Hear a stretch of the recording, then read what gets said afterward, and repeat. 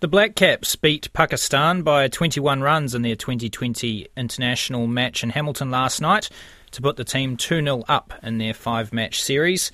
Batting first, New Zealand opener Finn Allen scored a quick-fire 74, top scoring for the home side, on their way to a 194-run total. It was bowler Adam Milne who then did the damage with the ball for the Black Caps, taking 4 wickets for 33 runs. Tim Southee, Ben Sears and Ish Sodhi also taking 2 wickets apiece.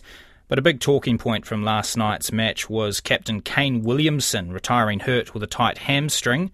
Joining us now is cricket commentator and former Black Cap Peter McGlashan. Good morning, Pete. Good morning. Let's start with Kane Williamson, just because, the win came at what cost, is I think what most cricket fans in New Zealand will be thinking this morning.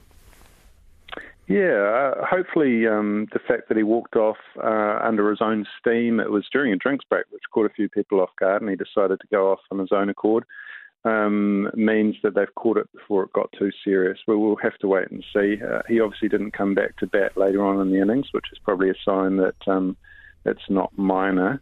So we'll have to wait and see how he goes over the next few days, how it affects the rest of the summer. And I did see he had padded up as the innings was coming to an end, just in case he was required, so that's obviously a good sign. Another good sign, Finn Allen scoring runs. He was pretty impressive at the top. Yeah, 2 very entertaining games, the one at Eden Park on the Friday night and then the Sunday game as well.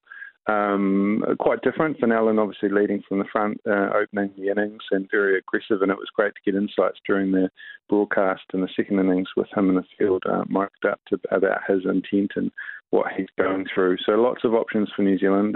They're running a big squad in this series. They're going to have a lot of turnover, so there'll be lots of people having the opportunity to make a good impression before the T20 World Cup, and it's important people take their chances.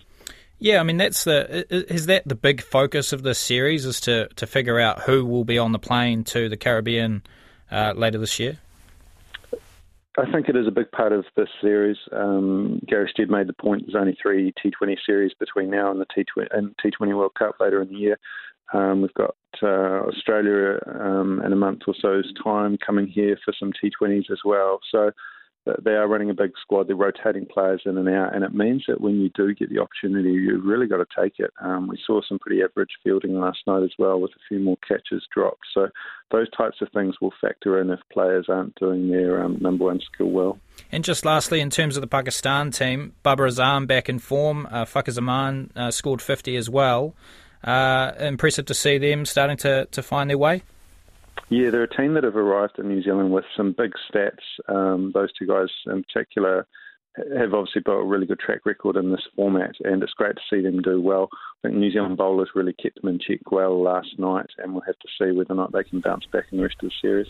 Kia ora. Thank you so much for your time, Peter. That's Peter McGlashan, former Black Cap. It is 27 minutes past 7.